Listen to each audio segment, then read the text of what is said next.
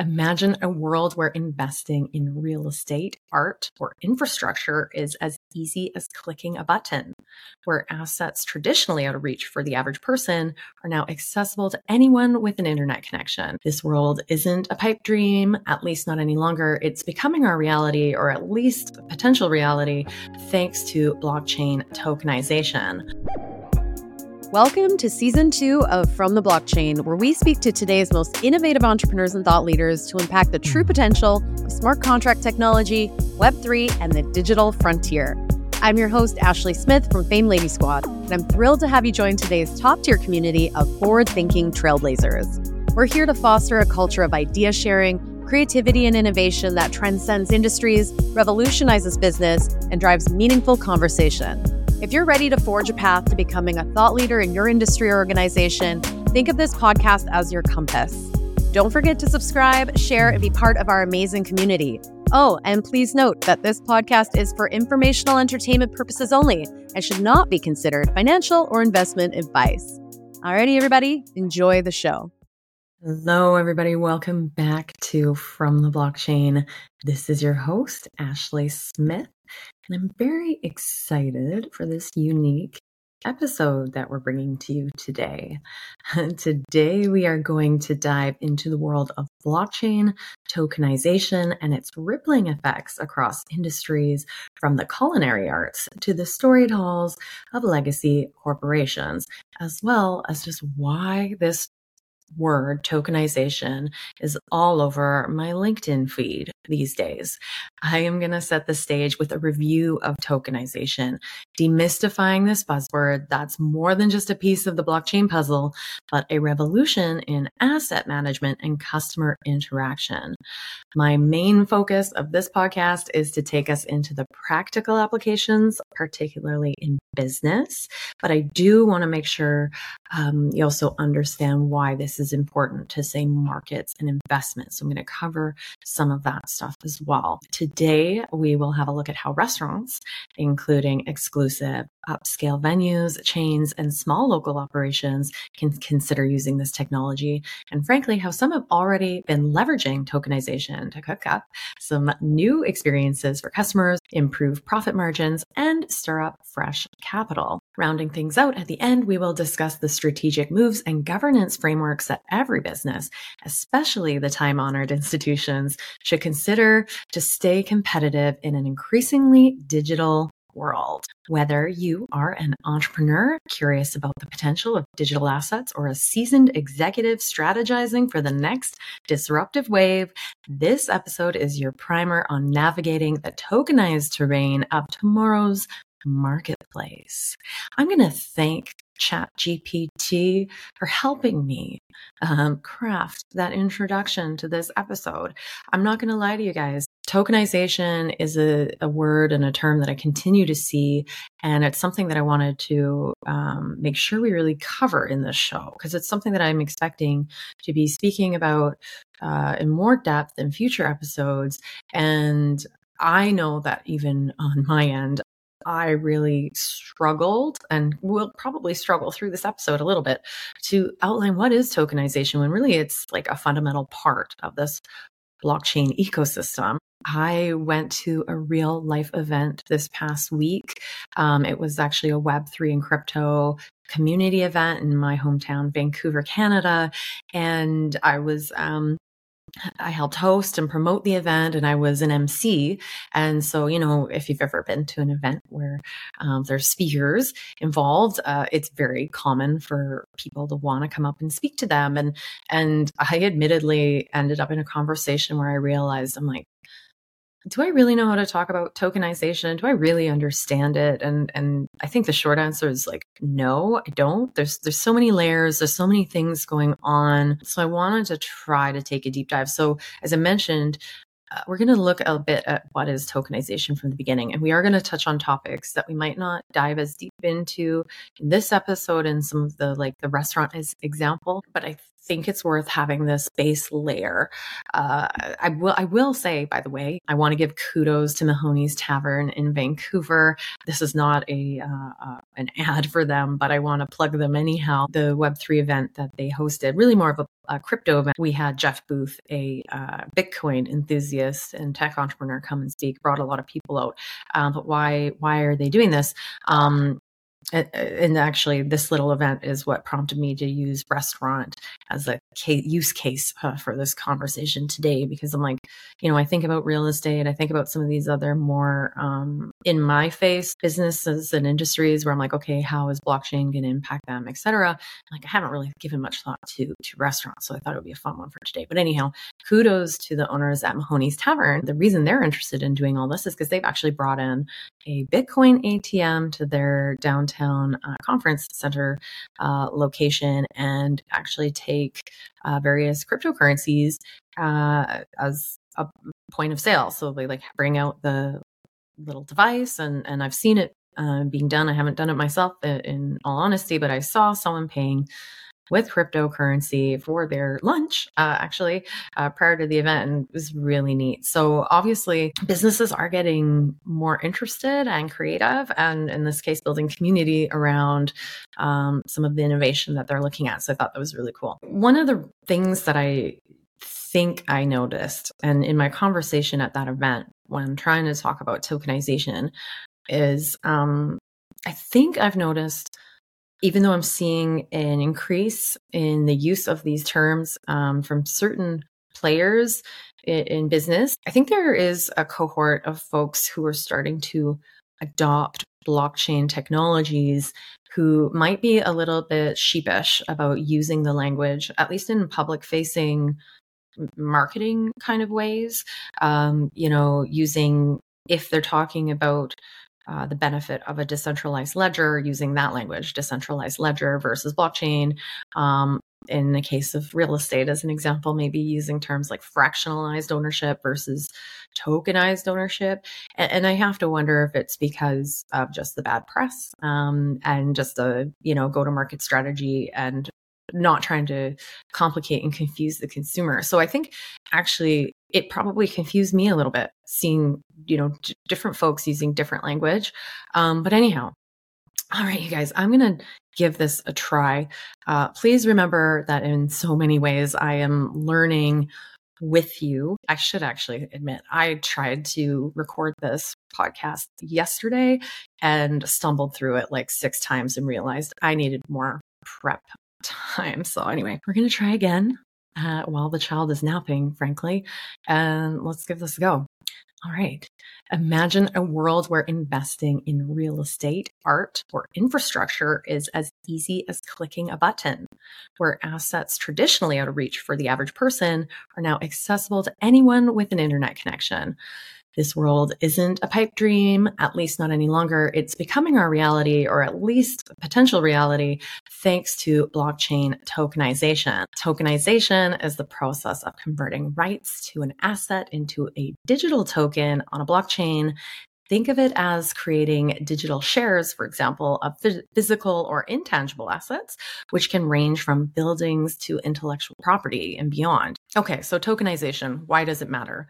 It has been in the news a lot, at least in my feeds and in my LinkedIn feeds in particular. What I'm really seeing is an emphasis and focus on the tokenization of the term that's often used as RWA, real world asset. And this is just what I'm seeing making a lot of noise right now. There have been multiple quote unquote expert reports suggesting a predicted significant increase in tokenized real world assets and the value of such assets in the coming decade.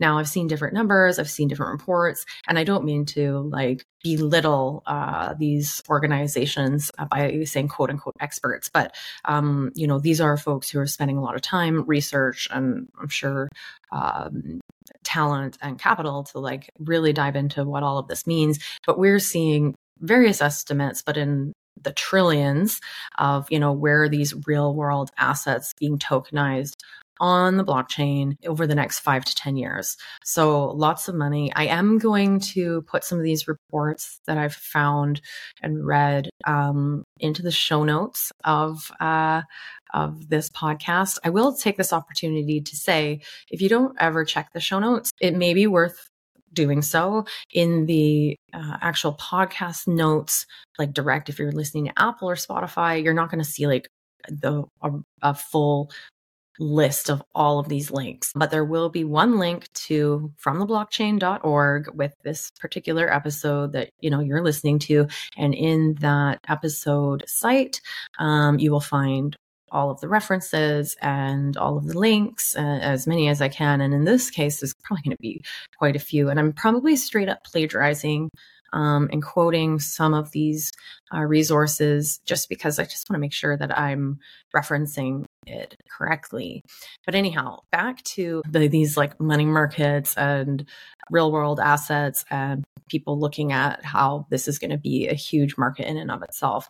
So BlackRock, the world's largest asset manager, have been getting into tokenization in a big way. Larry Fink, the CEO of BlackRock, has been quoted and referenced many, many times. But over the last year in particular, one of his public quotes, which was recorded at like an on-stage discussion, he said, "I believe the next generation up for markets and next generation for securities will be the tokenization of securities." He goes on to say, "Think about instantaneous settlement of bonds and stocks, no middlemen. We're going to bring down fees even more dramatically." So that kind of gives you some insight into like what they're thinking about, what they're prioritizing, and the why, like the incentives. In October last month, JP Morgan carried out its first live blockchain-based collateral settlement transaction involving BlackRock. JP Morgan's own Ethereum-based blockchain and the bank's tokenized collateral network was used by BlackRock to tokenize shares in one of its money market funds. So I'm going to be real. This whole world of money markets is one that I have just not spent any time in my life watching or looking at. So this is probably an arena that I should be spending more time looking at, planning for my future. But what is interesting is now we're seeing these traditional finance bodies really starting to look at Web3 technologies and DeFi. So like we're starting to hear even like crypto bros talking about TradFi and DeFi. So those are words that I wouldn't be surprised you'll start hearing more and more. Again, I'm going to just full disclaimer. I'm not an expert. I'm not an engineer. I'm not someone who spends a lot of time thinking about buying, selling, trading cryptocurrencies or getting into DeFi, even though I probably should be exploring this a little more. And as I mentioned, I'm going to rely more heavily in this episode on some quotes from resources because I just want to make sure that I'm as accurate as I can be, but I am open to feedback. I should also say that as we review, especially in the first half of the show, when we're talking about tokenization, that this is going to be like my best attempt at a simplified overview. It's not exhaustive. It's going to be somewhat general. And I'm also going to say that different resources and reputable resources that I've looked at have different things to say about some of these things, how to categorize these tokenized assets, different language, different ways of lumping things together. I think obviously part of this is there's been a bit of an evolution. But if you see some of these things being discussed in slightly different ways on different websites, I'm not surprised, basically, is my point. So tokenization, it's important to recognize that the word has been used for a long time in business, particularly in areas where like credit cards have been used and sensitive data has been tokenized to secure that data. And so it is related to this word, although in a blockchain context, it does have very different implications and different applications. So again, as I go into these 4 categories that I'm going to talk about, there's gray areas. In some cases, there's overlap depending on the use of the tokens, and sometimes even disputed different arguments about what falls into what category. Okay, so I'm going to do my best. But the first one is simple, I think. Cryptocurrency tokens. So cryptocurrency is used for trade and spending, with things like stable coins being asset backed, while others would rely on the blockchain's mechanics for value, or of course, in my opinion, market sentiment. We're not going to spend much time further talking about the tokenization of currency in this regard today. So cryptocurrency is one category. The next one, and one that is probably got a variety of different uses, is security tokens. Investopedia says a security token is an investment asset, a digital asset that represents ownership or other rights and transfers value from an asset or bundle of assets to a token. In plain language, security tokens are the digital form of traditional investments like stocks, bonds, or other securitized assets. For example, a company that wishes to raise funds for an expansionary project can, in theory, I'll mention, decide to issue fractionalized ownership of their company through a digital token instead of issuing stock. It could then offer this token to investors on an exchange that allows digital security tokens. Maybe to be even more clear, these are digital assets that drive their value from an external asset that can be traded. So when we're looking again at real world asset tokenization, the process of bringing real world assets on chain as security tokens to take advantage of blockchain technology. You can see entities like government and businesses issuing security tokens that serve the same purpose as stocks, bonds, and other equities. And of course, things like real estate as an example. According to the Blockchain Council's website, security tokens are digital assets subject to federal laws representing ownership in real world assets and providing financial returns based on asset performance. Security tokens focus on asset tokenization, legal compliance, ownership representation, efficient transfer of ownership, increased liquidity, global accessibility, automated compliance, fractional ownership, and innovation in fundraising. So there's obviously a lot there. I can appreciate that might still be very confusing, but I'm hoping at the very least what you can take away here is there's different types of tokenization that's happening, and each have their own advantages or challenges, especially in these early days. Something that security tokens can often be confused with are tokenized securities. So tokenized securities are different than security tokens, at least can be. So what I mean by this, tokenized securities are securities that move on blockchains. They're tokens that represent either specific off-chain assets or that mimic established asset groups such as bonds, shares, or funds. All tokenized securities could be classified as security tokens, but not all security tokens are tokenized securities. So I hope that adds a little bit of clarity there. I'm sure we're going to hear more and more about tokenized securities. So I think that's why we want to kind of have a basic level of understanding. I do think that sometimes these things getting confused and the risks associated perhaps with different ones or challenges is what can get in the way of adoption. I should also note that there are public and private blockchains. And so this may very well be relevant, especially for traditional institutions where you may be more likely to see things moving onto private blockchains versus public. This is something to watch and something to note. Okay, so we have now talked about cryptocurrency, security tokens, tokenized securities. Now, what about utility token? I feel like utility is the thing that was discussed so much in my experience with NFTs, because everyone's talking about what utility comes with this NFT and a lot of promises and non-delivery perhaps. But anyhow, utility tokens, in contrast to security tokens, provide access to specific services within a blockchain ecosystem and are not subjected to securities regulations, though they can face regulatory uncertainty and issues with the token's intended use. So sometimes, though the intended use might be of certain utility, the perceived benefit, for example, from the consumer or holder, could be that it's supposed to deliver on some sort of financial return. And that's where things can get sticky. According to the Blockchain Council, utility tokens are user tokens or app coins. When a company creates a utility token, it means that it is essentially creating a form of a digital coupon that can be redeemed in the future for discounted fees or special access to a product or service. Unlike security tokens, utility tokens are not used as investments, and they can be exempted from the federal laws governing securities if they are properly set up. Determining whether a utility token qualifies as a security or not can be challenging, leading to legal risks for both issuers and investors. Now, as I say that, I don't want to scare people away from utility tokens. I think that this is probably one of the more interesting things for businesses, for example, to be thinking about, but it is really important to be asking yourselves the right questions, making sure there's a lot of clarity, probably making sure you have received some legal advice, or you're working with perhaps an agency that knows the answers to all these questions that can help you, especially in these earlier days. Let's see here. As they relate to practical applications within a network, they could be a focus for businesses looking to use blockchain for operational functions or for offering customers new ways to interact with services. Okay, so how does a utility token work? A utility token is a type of cryptocurrency.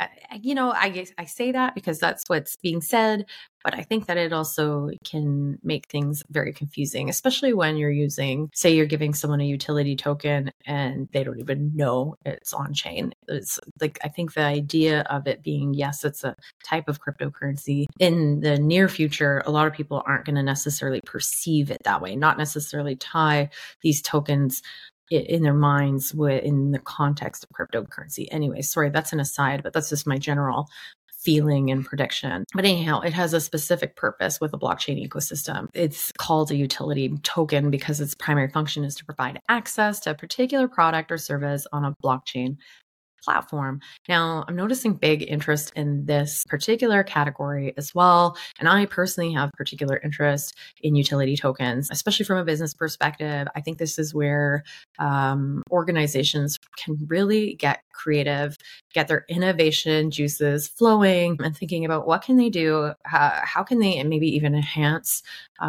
certain programs or things that they've done in the past in a new, modern, innovative, and tech-enabled way. So I also think marketing teams, this is where these are the things marketing teams can be thinking about. So of course, the big one, the one we've mentioned in the past and is kind of the best use case, I think, in many ways, at least from this perspective, is loyalty programs. So tokenized loyalty programs typically fall into the category of utility tokens. These tokens represent access to a product or service that are used within a specific ecosystem. In this case, the loyalty program of the company. They can be used to redeem rewards, access special offers, or even vote on decisions within the loyalty program if it's structured like that, or even like a DAO, a decentralized autonomous organization.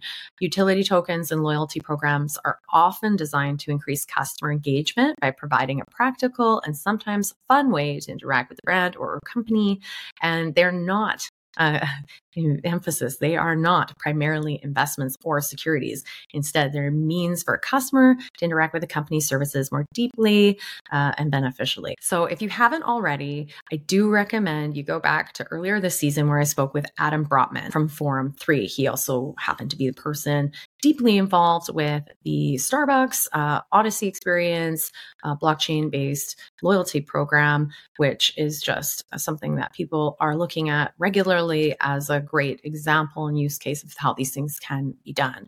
But he also talks a bit about, how you can take this and move it into different businesses and categories. So now something I haven't discussed in these four tokenized categories. There are other things to mention, like governance tokens. Again, people might put this into its own category or put it into one of these others. NFTs, again, I think can fall into different categories. The point here is starting to really recognize what's the difference between NFT non-fungible token versus a fungible token, because fungible is something that can basically be exchanged for something else of equal value, like basically one Bitcoin for one Bitcoin, whereas an NFT is something where it's very distinct. And while it can be traded for a value that they deem is appropriate and fair, it's not like the exact same thing that maybe is being exchanged. Again, lines can be blurred, there can be crossover here.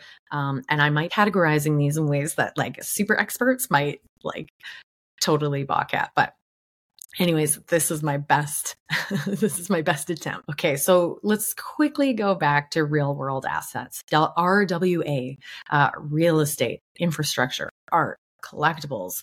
even intellectual property, which can now be divided into fractional ownership and traded more freely, potentially. So like, why is this something that's being considered and something that people are putting a lot of emphasis on? 24/7 operations and data availability, something very different than to traditional money markets, for example. It gives liquidity to illiquid assets. Think of like the home you live in. Maybe you don't want to sell it, but you want to get money. Basically, something, an alternative to a loan or a mortgage, perhaps, as an example, or of course, portfolios. Opportunity to fractionalize assets, which can be for the purchaser or investor more affordable, of course, more accessible in that way. Much faster transaction settlement times, which is significant. Automation efficiencies are added. More accessibility to a variety of investor types.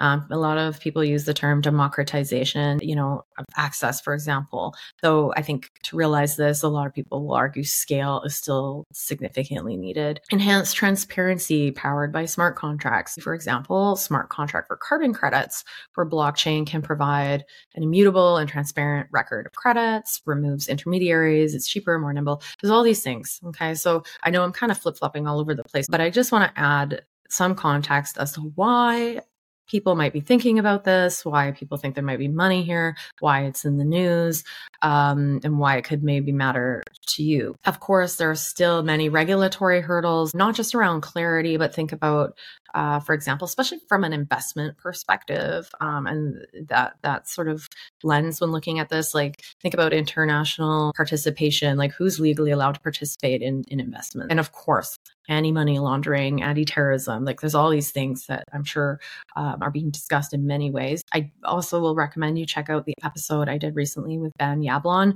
because we do discuss government policy and regulation, the challenges, what's happening, who's kind of like leading the way, some of his thoughts as someone who's very involved in sort of global policy recommendations, where some of the lagging is in North America, for example, US in particular. But still, despite all of this, things are moving forward. Innovation is happening. One opinion I read suggests that higher interest rates are actually moving a lot of this innovation forward, because, if you have a lot of money in something and you're trying to move investments or whatever, the difference of like 1-2 days can be significant, can cost a lot, that sort of a thing. Anyways, a lot more to talk about in this regard, and mainly thinking about cryptocurrencies and DeFi. For now, like really not going to dive into this. It's not my forte. I think it's best left to someone who really spends their time thinking about this. And it's of course not the primary focus of the podcast, which is like, that would be more investment side versus business use cases. But I do think as all of these things are growing and developing together, it's important to kind of understand the ecosystem a little bit, at least understand kind of what the sentiment is, where movement is happening, and where big money in particular is coming in. And so I will say that things that you might think about, depending on what you do for work or what organization you might lead, is like, how could this impact investment portfolios, retirement funds? How could it impact debt markets? I wonder in real estate, like what could this mean for sectors such as mortgages and other home loan type financing as an example, and like all of the implications that could come from that if there's like all this access to new ways of getting money, whether that makes things easier and more affordable and more accessible and more democratized, but also could that then have a furthering negative effect on like housing affordability, that sort of a thing. So that's a whole that's a whole other podcast, but this is just where my mind is going. So over the course of future episodes, I'm sure we'll dive deeper into various types of security tokens. So just stay tuned. And if you have specific questions, let me know. And again, I'll just remind everybody, if you're interested, dive into the reports that I'm attaching, because there is going to be way more context, way more information, particularly about some of these investments and money market, real world asset sectors. So let's look at how might a restaurant be thinking about blockchain tokenization. What kind of opportunities are they presented with in order to innovate, streamline operations? Can they unlock new revenue streams regardless of the scale of their business? Like, what about some real life use cases? I'm going to try to dive into some of those. I'm not going to lie. Okay, so as I mentioned at the top of the show, this idea to talk about restaurants was kind of just random for me. I figured it was something I hadn't thought much about. It was something I've never really talked about on this show. And I basically just started making notes of ideas that I had. And then, of course, I started looking up like what folks are actually thinking about, like concepts. And then I started seeing a lot of innovation actually happening in this space, more than I had realized. And some of it has been happening for some time.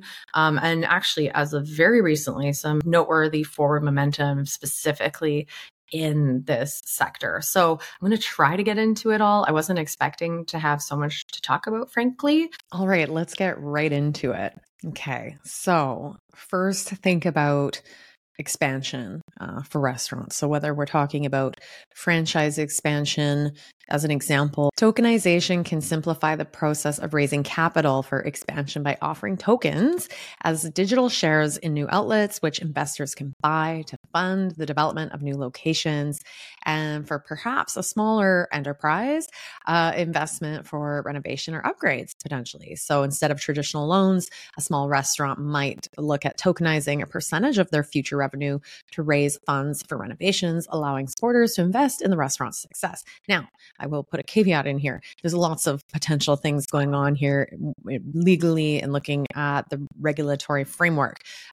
Technology-wise, these things certainly are possible. I would expect that these types of things are going to be more trialed, in the future. So while it might not be the thing to do today, these could be things to be watching and seeing if there's progress. And of course, there's going to be implications depending on where you live in the world. For example, payments. So payments are a simple one. Restaurants can decide to accept crypto. As I mentioned at the top of the show, the venue that I was at for this event recently, they have started accepting crypto payments. Now, of course, this can cater to a specific demographic of consumer for sure, like folks who are really into cryptocurrency and they love using it and maybe are really against using banks.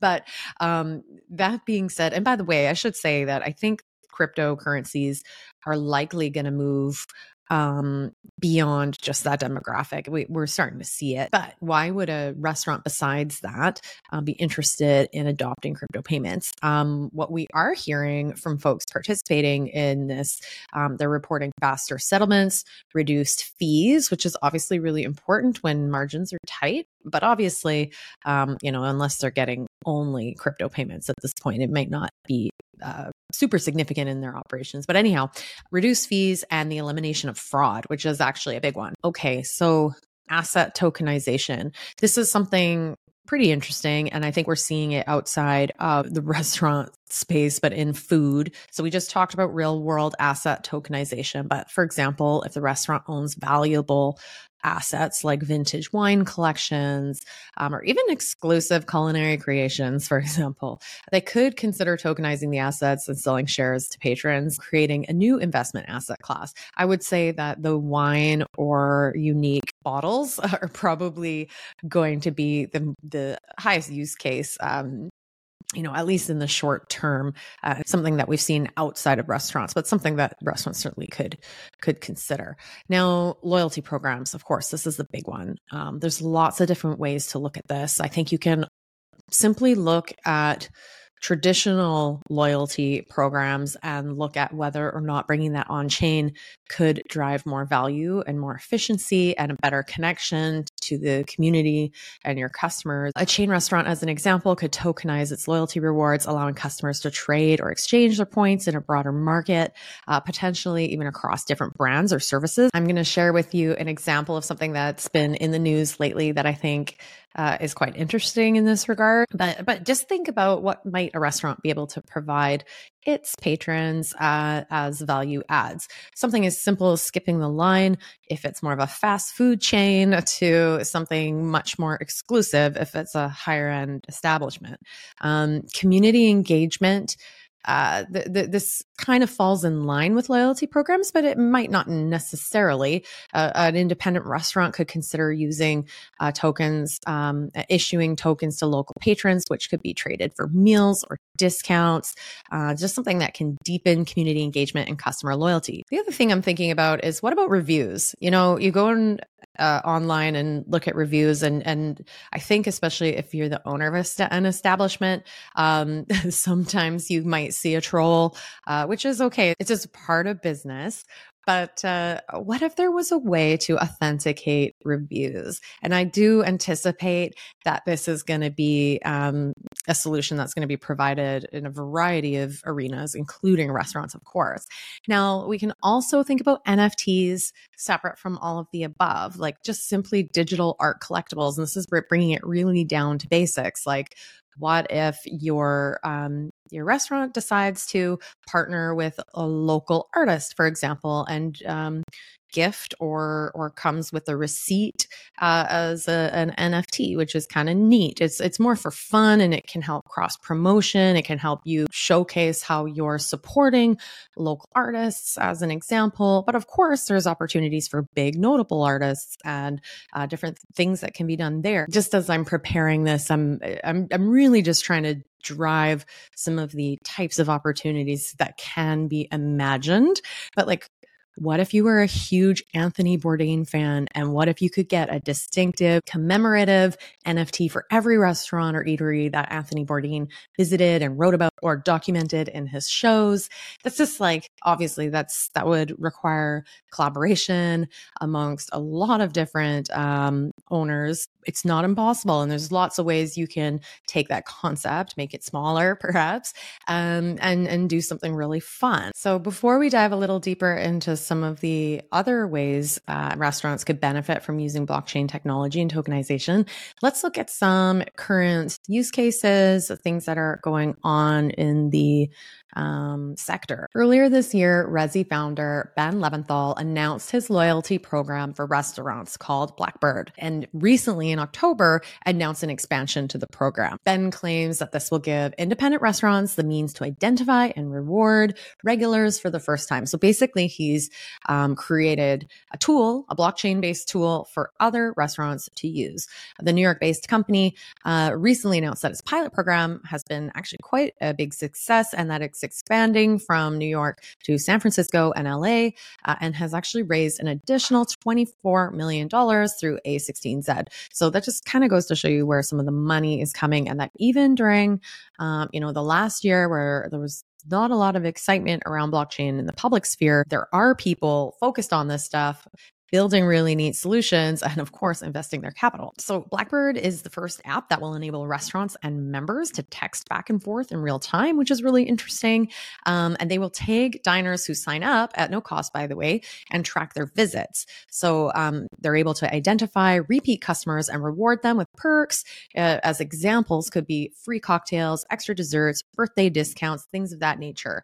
The restaurants that are participating get to decide really what those perks are. So far, about 20 restaurants in Manhattan and Brooklyn have Blackbird readers in their venues. One of the problems that I think they're looking to solve, especially for independent restaurants like these, direct marketing to patrons can be very difficult. Like, they're in your establishment, they have a great time, but once they're gone, I mean, most of them are not going to be on your email list. This allows a stronger connection, especially for folks who are regulars at establishment. They're really looking at building out this kind of guest relations role that a lot of establishments cannot afford or don't have the bandwidth to perform. They do collect basic personal data, name, your area information, perhaps birth date, but other details can also be available, like what you've ordered, special requests, things such as food allergies, that sort of a thing. So you really can start building out your preferences as a customer, which is really neat.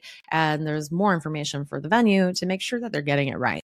And of course, allows for opportunities to surprise and delight customers. And one of the things they mentioned as an example is there's a difference between knowing someone's birthday and being able to like actually contact that person and inviting them in for a drink and really having that personal touch and a value add to the customer. And so these are things that I don't think a lot of restaurants generally practice. Now, there might be some really wonderful business practices and strategies out there. But when we're talking about the majority of restaurants, I can tell you that I'm quite certain no restaurants that I regularly go to have this information on me. The restaurants can determine their own system of rewards with different tiers, as an example, based on number of visits. On each visit, customers earn a certain amount of credit. In this case, it's called Fly, like a token with the little dollar sign in front of it, dollar sign Fly, that can be spent at any of the Blackbird restaurants.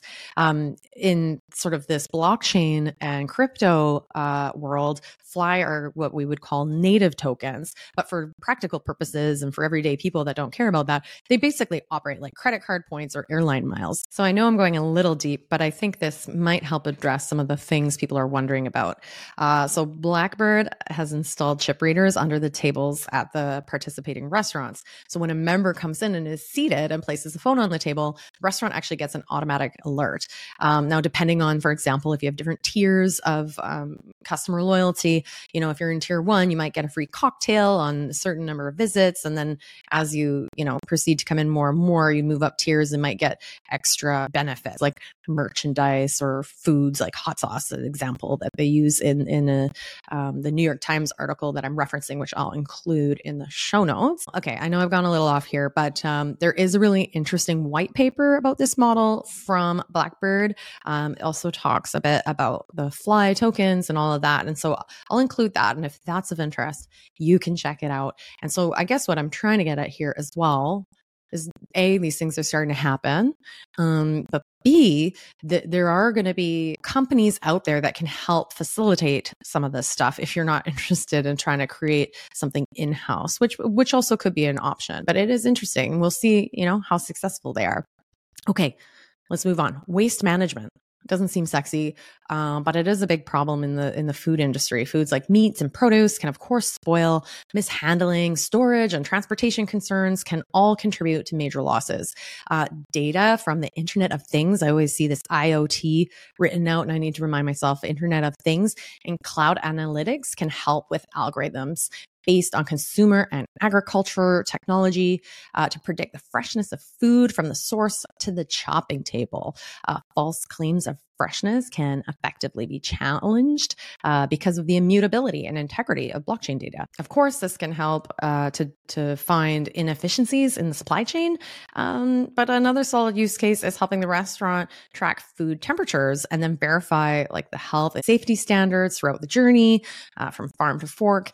This can be done by setting up temperature sensor in the restaurant's delivery truck as an example. So there's lots of really interesting things happening here. Of course, this can help benefit a restaurant's bottom line, enhance the quality of their food and offering, and hold suppliers accountable. Now, there are also further supply chain management and food authentication benefits here. Restaurants can choose to utilize blockchain to tokenize the supply chain, tracking the provenance of ingredients, ensuring quality, and enhancing transparency for customers who are increasingly interested in the origin of their food. So think of things that we know people care about today: fair trade coffee, organic, sustainably sourced fish, as an example, seafood, authentic wine, cheese, olive oil. I did a little TikTok about all of the fake Parmesan, quote unquote, Parmesan cheese that's out there fraudulently being sold all across the world. Now, this can come down to like, who are your customers? Do they care about these things?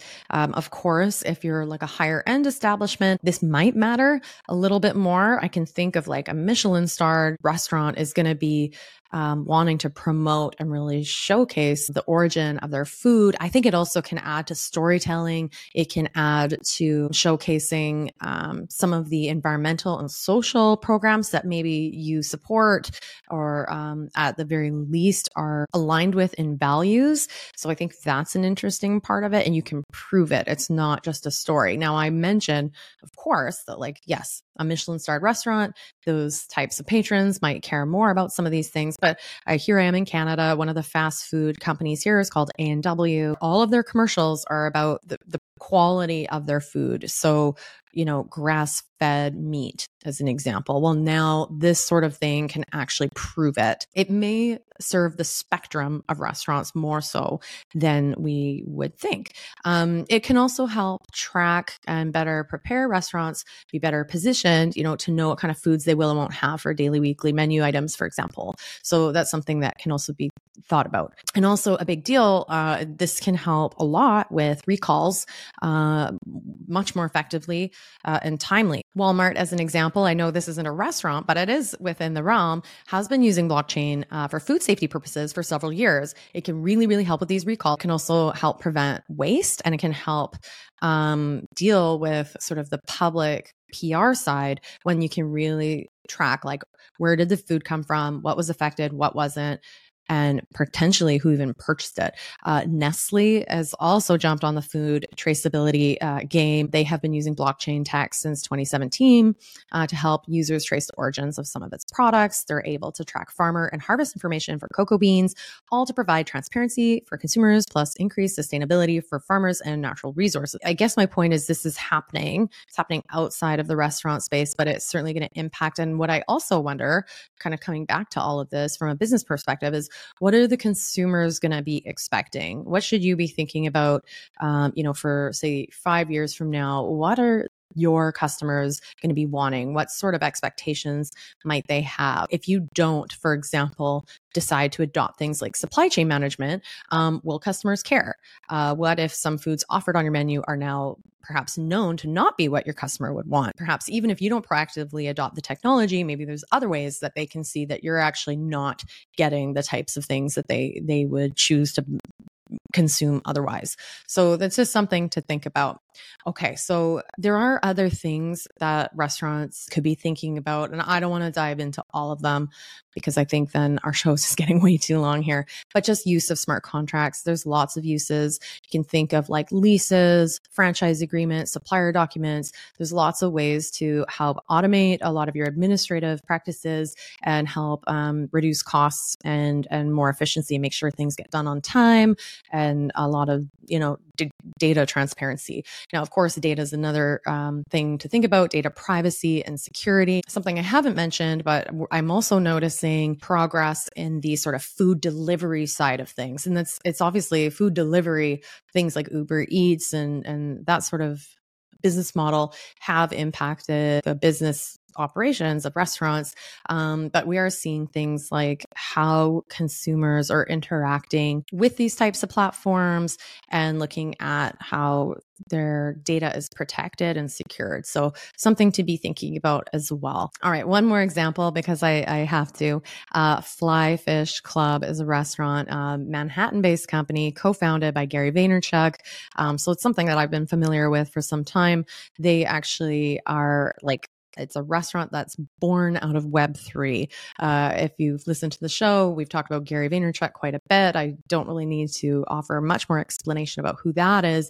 But anyhow, Fly Fish Club is the world's first members-only private dining club where membership is purchased as an NFT and owned by the token holder to gain access to the restaurant and various culinary, cultural, and social experiences. The membership becomes an asset to the token holder, which can later be sold, transferred, or leased to others on the secondary market. Only members can make reservations. Now, as far as I know, the restaurant isn't open, but I think it's set to open soon. These NFTs for membership were sold out successfully in 2022, and there were different levels of membership. That's it. I'm not going to go deeper into that, but if it's something that you're curious about, I'll put a link in the show notes. But as you can see, there's obviously innovation happening in this space, and there's lots of opportunity, and there's way more that I could ramble on about. But the purpose of this thought exercise is to really help think about all the different ways tokenization and blockchain technology can impact a sector. And so now I do want to get into some of the strategy and risk assessment and opportunity assessment stuff. Whether you're a restaurant or any type of business owner or board member or senior executive. So I'm going to actually rattle through a few things that companies could be thinking about or asking themselves if they want to consider blockchain tokenization as part of their business model one way or another. The context I'm talking about here is mostly for USA and Canada, but I'm sure you can be asking yourself similar questions regardless of where you are in the world. But okay, so if you're thinking about getting involved in using blockchain tokenization, what should you be asking yourself to ensure that you're compliant with the regulators, with your local laws, and to make sure that you're moving one step in the right direction rather than getting yourself into a whole lot of trouble? So things to think about are compliance with securities laws. Are the tokens you're issuing or considering to issue securities by the SEC in the US or by Canadian security regulators? This will determine the need for registration or finding exemption under securities laws. Anti-money laundering and know your customer regulations. Will issuing tokens require me to perform checks on potential investors? Both US and Canada have strict guidelines for financial transactions to prevent illicit activities, of course. What are the tax implications? How will revenue generate through tokenization be taxed? Understanding this is really, really important for compliance with IRS and the CRA, which are the tax authorities. What about consumer protection? Does tokenization align with consumer protection laws in your jurisdiction, ensuring that customers' rights are protected when they purchase or trade tokens? Financial reporting requirements, cross-border regulations, data privacy, payment systems regulations. So, these are just really questions. I don't have all the answers here, that's for sure. But these are things that I think, while I'm incredibly bullish on the technology, and I think there's going to be some really interesting ways the tech is going to be used, probably in ways that we can't even imagine right now. If you're really thinking of diving deep into this, you want to make sure that you have the capacity to ask yourself these questions and answer them and get, professional advice, of course. Okay. So last part of the show, what if, you're a legacy company and you're not quite ready to leap into the technology in a meaningful way just yet, but you do recognize its potential significance? How might you want to strategize to stay ahead of, or at least be aware of, forward momentum and adoption of the technologies in order to ensure that you're ready to innovate at the appropriate time, or you're at least prepared for fundamental shifts in the landscape that you do business in? Like, what should your company, your board, your CEO be asking themselves today? For example, okay, so here are several key areas I think should be looked at. First, education and knowledge building. What educational initiatives can you implement to increase your understanding of blockchain tokenization and its implications for your industry? How can you stay updated on developments in blockchain tech and related regulations? Okay, so those are really good questions to ask yourselves. What about market research and analysis? What are your competitors doing in terms of blockchain adoption? What can you learn from their successes and what can you learn from their failures, if any? How is your customer base responding to blockchain tokenization in that market? Technology, partnerships, and alliances. Should you consider partnerships with fintech startups or blockchain innovators to keep a finger on the pulse of emerging tech? How can you leverage strategic alliances to gain insights without fully committing to the technology? An important one, risk assessment. What risks might blockchain tokenization pose to your current business model, and how can you mitigate them? How can you balance the potential disruption with the potential benefits of adopting the new technology? What about innovation labs or pilot programs? Could you establish an innovation lab or run a pilot program to experiment with blockchain applications on a small scale? How can you ensure that these pilots are agile and able to pivot based on findings and market trends? Regulatory engagement. How can you engage with regulatory bodies to influence and understand the legal framework that will shape the future of blockchain tokenization? What is your strategy for compliance if you decide to adopt these technologies in the future? Scenario planning, one of my favorite things, just because it's really fun. I really like sitting in these types of workshops. What are the potential scenarios for blockchain impact on your industry, and how can you prepare for each of them? How will you know when it's the right time for your company to transition into using this technology? Investment in infrastructure. What changes to your IT infrastructure would be necessary to support blockchain technology? Are there flexible, scalable solutions you can invest in now that would ease a future transition? Customer and stakeholder communication. How will you communicate the potential changes to your stakeholders, and how can you ensure their support if it matters? What feedback mechanisms can you put in place to gauge stakeholder sentiment about blockchain adoption, talent acquisition, and training? Do you have the right talent in-house to understand and implement blockchain tech or AI for that matter, like any emerging technologies? And do you need to recruit? What training programs do you need to initiate to build competency within your existing workforce? Now, I will mention that I am going to be hosting one or two shows in the near future about Web3 talent, recruiting, and what that job landscape looks like right now. So if that's of interest, please do stay tuned because I do anticipate those to be out somewhat soon before the end of the year for sure. Okay. So again, this is not a perfect formula by any means. And it was kind of thrown together by myself, really looking at what I see happening in the space, what seems to be emerging in terms of what matters right now. And of course, as per usual, just a lot of floating ideas of things that are potentially possible given the technology. So what I hope we've accomplished today is a slightly better understanding of what is tokenization, what can blockchain technology do, and why might it matter for your business? And taking an example like restaurants, looking at the variety of ways this technology could be used and likely will be used at least in the landscape. And then what kind of questions might you be asking yourself to make sure that you're prepared? I know this was a different format for this episode. And I know that you may have had to bear with me a little bit. I'm going to tell you right now that I learned a lot as I prepared for this. And so I expect some of it to sink in further as I listen back, but I hope it's helpful. If you like these sort of deeper dives or use case explorations, please do let me know. I have, as I mentioned, set up a Facebook page. I know that's super old school, but I just want to trial it and see if people on that platform are, missing out. Maybe they haven't been on some of the other platforms where I've typically been sharing information about this podcast.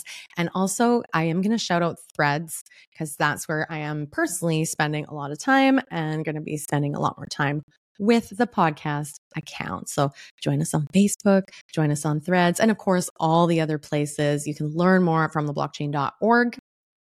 That's it, everybody. I hope this wasn't too much. Thank you so much for joining me. Really, really appreciate it. Have a wonderful, wonderful day.